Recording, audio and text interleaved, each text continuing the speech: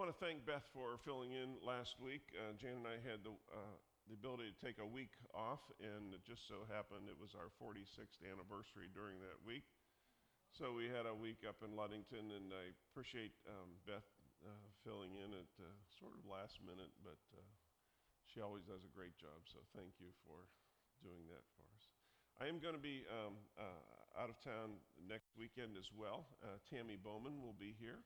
You've heard her preach before, and she'll be here to share the God's Word with you next week. And then I'll be back, and we're going to start a new series in September called 7 Critical Life Questions. And the series really is built around the story of Joseph in the Old Testament. So if you want to dig into the last portion of the book of Genesis, first book in the Bible, start with about chapter 38, and we're going to go right through the end of the book in that story line of Joseph. Or if you haven't read Genesis in a while, you could start at chapter 1, go on through the whole book. It's a great book and lots of good stories. I love to preach in the Old Testament. Those stories have always had a great impact on my life. There's so much to teach us even in the modern day world that we live in. And so we'll start that in a couple of weeks. Today we're finishing this series called Transformed by Truth, and we've been in the book of 2 Peter in the New Testament. And today is the last of the 4 messages in this series. If you haven't been able to hear the other ones, they kind of build on each other a little bit. You can go to the podcast that's on the website, and you can listen to them, or Marie can get you a printed copy if that is easier for you. But today we're in chapter 3 of 2 Peter, this short little book that has so much packed into it. 2 Peter is a manual for transformation. It's a how-to guide for holy living. It begins with a promise that in Christ we have all that we need for life and for godliness. And through Christ, we can participate in the divine nature and escape the corruption of life caused by our sinful desires. And Peter then tells us what behaviors and what attitudes that we can add to our daily lives. Remember, we talked about that a few weeks ago. And to avoid false teachers, we talked about that week before last. People who distort the truth and lead us astray. And throughout this small little book, there is a focus on holy living. Well, he begins this final chapter by saying in verse 1, "Dear friends, this is now my second letter to you. I have written both of them as reminders to stimulate you to wholesome thinking." Wholesome thinking. The first stage of the battle for holy living takes place right here, between our ears. And we win the battle, first of all, by learning to think right. I want to emphasize, though, that wholesome thinking is not what we used to call positive thinking in the 70s. The phrase Peter uses means something different than that. It's a phrase that other writers and philosophers have also used, Plato among them, and it means literally pure reason. This is reason that is unaffected by the seductive influences of our senses. When Peter says wholesome thinking, he's not talking about Pollyanna thinking. He's not saying that we should pretend it's still the 70s and we live in a Leave It to Beaver world. He's referring to accurate thinking, seeing the world objectively as it really is, not subjectively as our emotions might dictate. Now, 2 Peter chapter 3 tells us how to think, how to develop wholesome thoughts.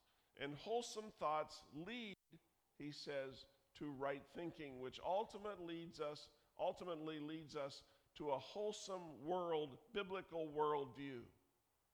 Now, Norman Vincent Peale, the father of positive thinking, used to say, "Change your thoughts and you change your world."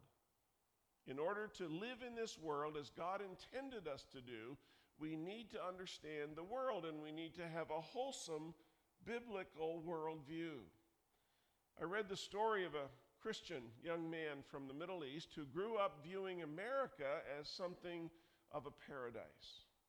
A Christian nation with big churches and Christian bookstores and Christian radio stations where people sat around listening to Christian music all day. He really thought that almost everyone in the United States was a believer. And he dreamed of how wonderful it would be to live in America.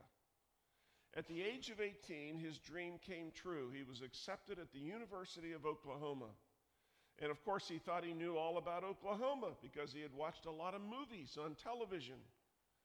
He understood people to live in teepees and ride horses and sleep by the campfire.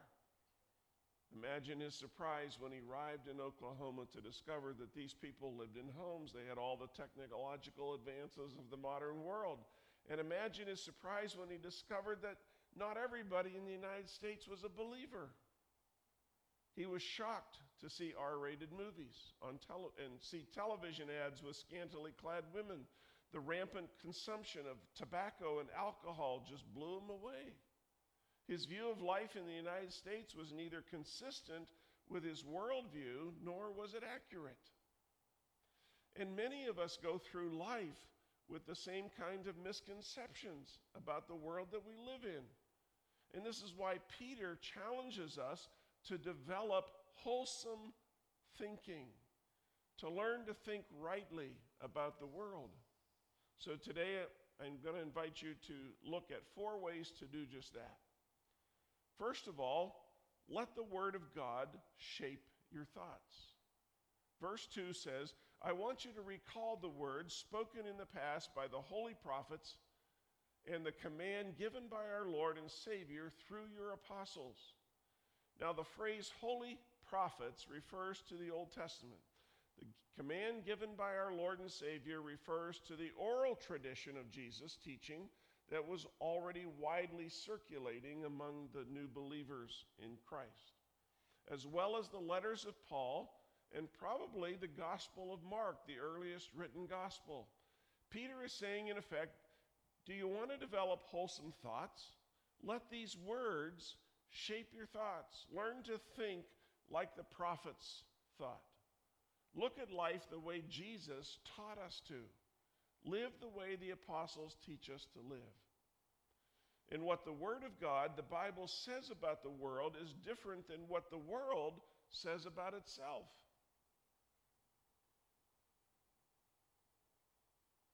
Just consider what it says about religion. The world teaches us that it doesn't matter what you believe as long as you're sincere. The Bible teaches us that Jesus Christ is the way, the truth, and the life, and there is salvation in none other. The world teaches that truth changes from culture to culture and from generation to generation. The Bible teaches that truth transcends time and space and is determined by God, not by popular opinion. The world teaches that what's true for you isn't necessarily true for me. The Bible teaches that we are equally responsible and subject to the law of God. In other areas, the world teaches don't get mad, get even. And the Bible teaches us to forgive our enemies, do good to those who harm us. The world teaches look out for number one. In other words, look out for yourself. The Bible teaches us to look out for those who can't look out for themselves. You see, the Word of God teaches us how to view the world, how to understand the difference between right and wrong, good and bad, truth and error. It teaches us how to become wholesome thinkers. And therefore, Peter says, remember the words of the prophets and remember the teachings of Jesus. Let the Word of God shape your thoughts. A second way to develop a wholesome worldview is to be skeptical about the skeptics. Look at verses 3 and 4. First of all, Peter says, you must understand that in the last days scoffers will come, scoffing and following their own evil desires. They will say, where is this coming that he promised? Ever since our fathers died, everything goes on as it has since the beginning of creation. But they deliberately forget that long ago, by God's word, the heavens existed and the earth was formed out of water and by water. There are lots of people who believe that Christians, for the most part, aren't very intellectual, and they're prone to follow their faith blindly. I have a brother-in-law just like that. That Christians aren't very intellectual people. That non-believers are more objective about things in life. There are those who believe that non-Christians base their views on logical, reasonable, defensible facts.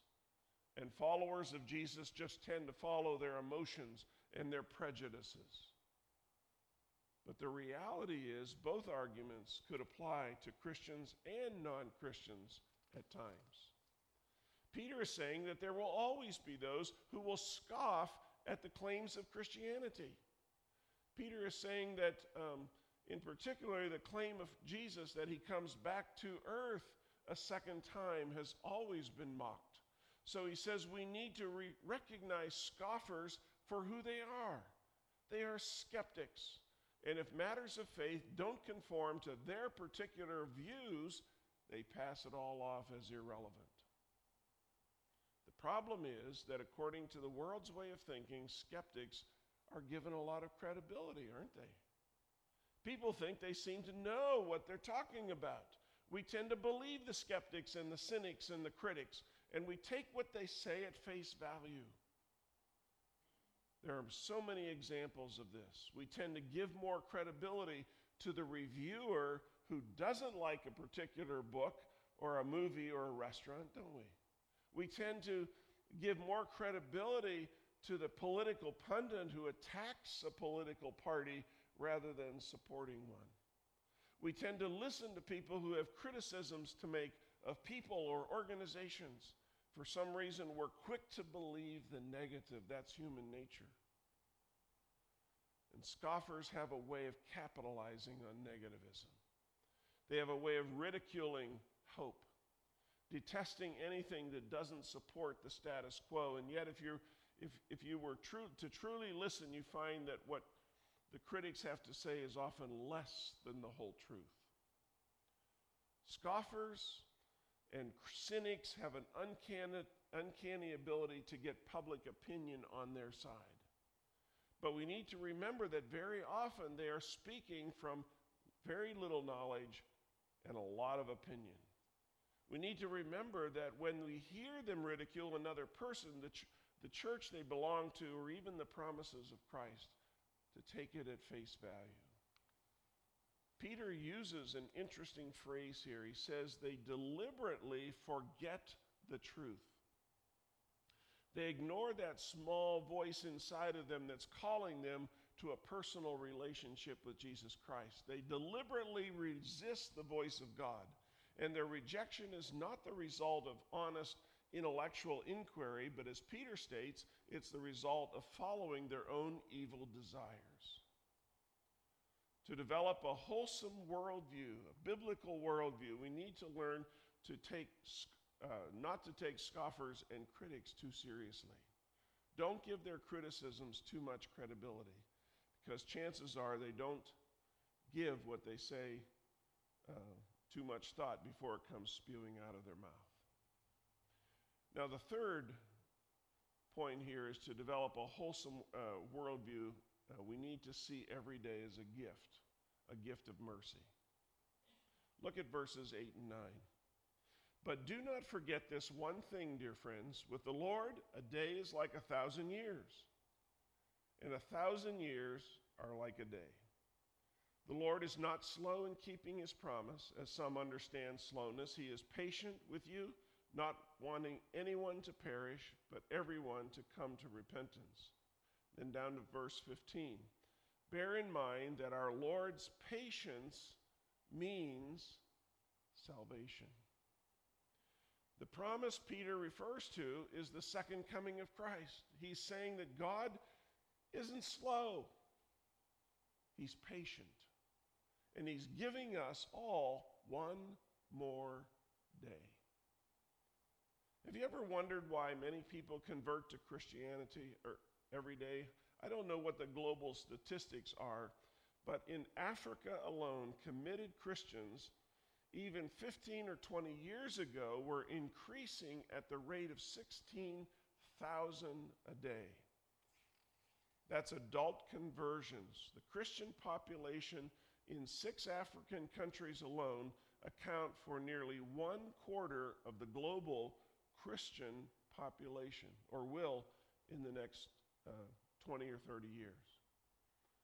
On this one continent alone, every day that Jesus waits changes the eternal destiny of thousands of souls. Every single day is a gift of mercy, not just for people in Africa, but for us as well.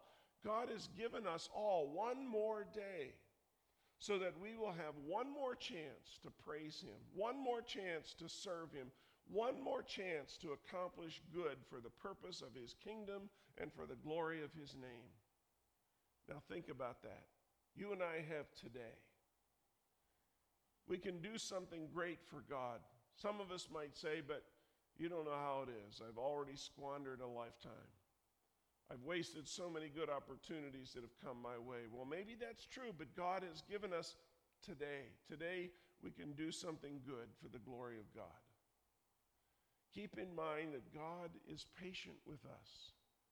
He keeps extending the calendar one more day to give each of us the opportunity to make things right in our life that we need to make right. One more day. But there will come a day when we won't have any chances left. The Bible says that the number of our days are ordered by the Lord. One day we won't have another chance to make amends or to serve him or to do what he's called us to do. That's why today is so important.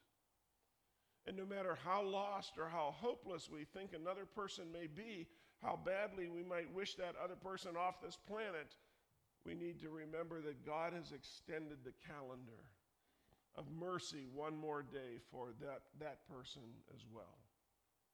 And so should we. No matter how many times a person may have disappointed us, keep that door of mercy open one more day. See, every day that we are alive is a gift of mercy from God to us. Every opportunity we have to open the doors of this church to reach those who are lost and without Christ is giving somebody one more chance at eternity. Every chance we have to give to the cause of Christ is one more chance to extend hope to another person somewhere in the world.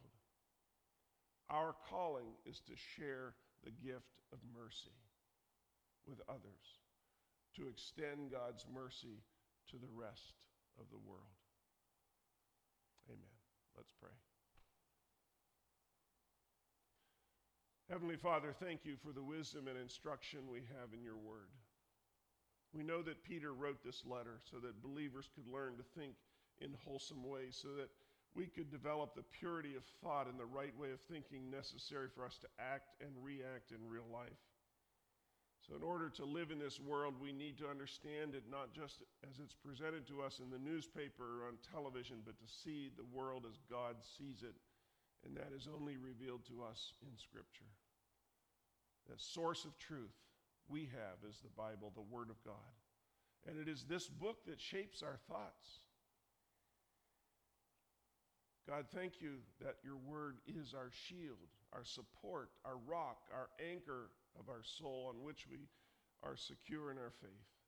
Thank you that you have moved holy people of God like the Apostle Peter to instruct and to guide and to warn us and to teach us. And I pray that day by day you would bring to our remembrance the things that we have learned from the writings of this book, and then guide us into all truth. And we pray this in Jesus' name.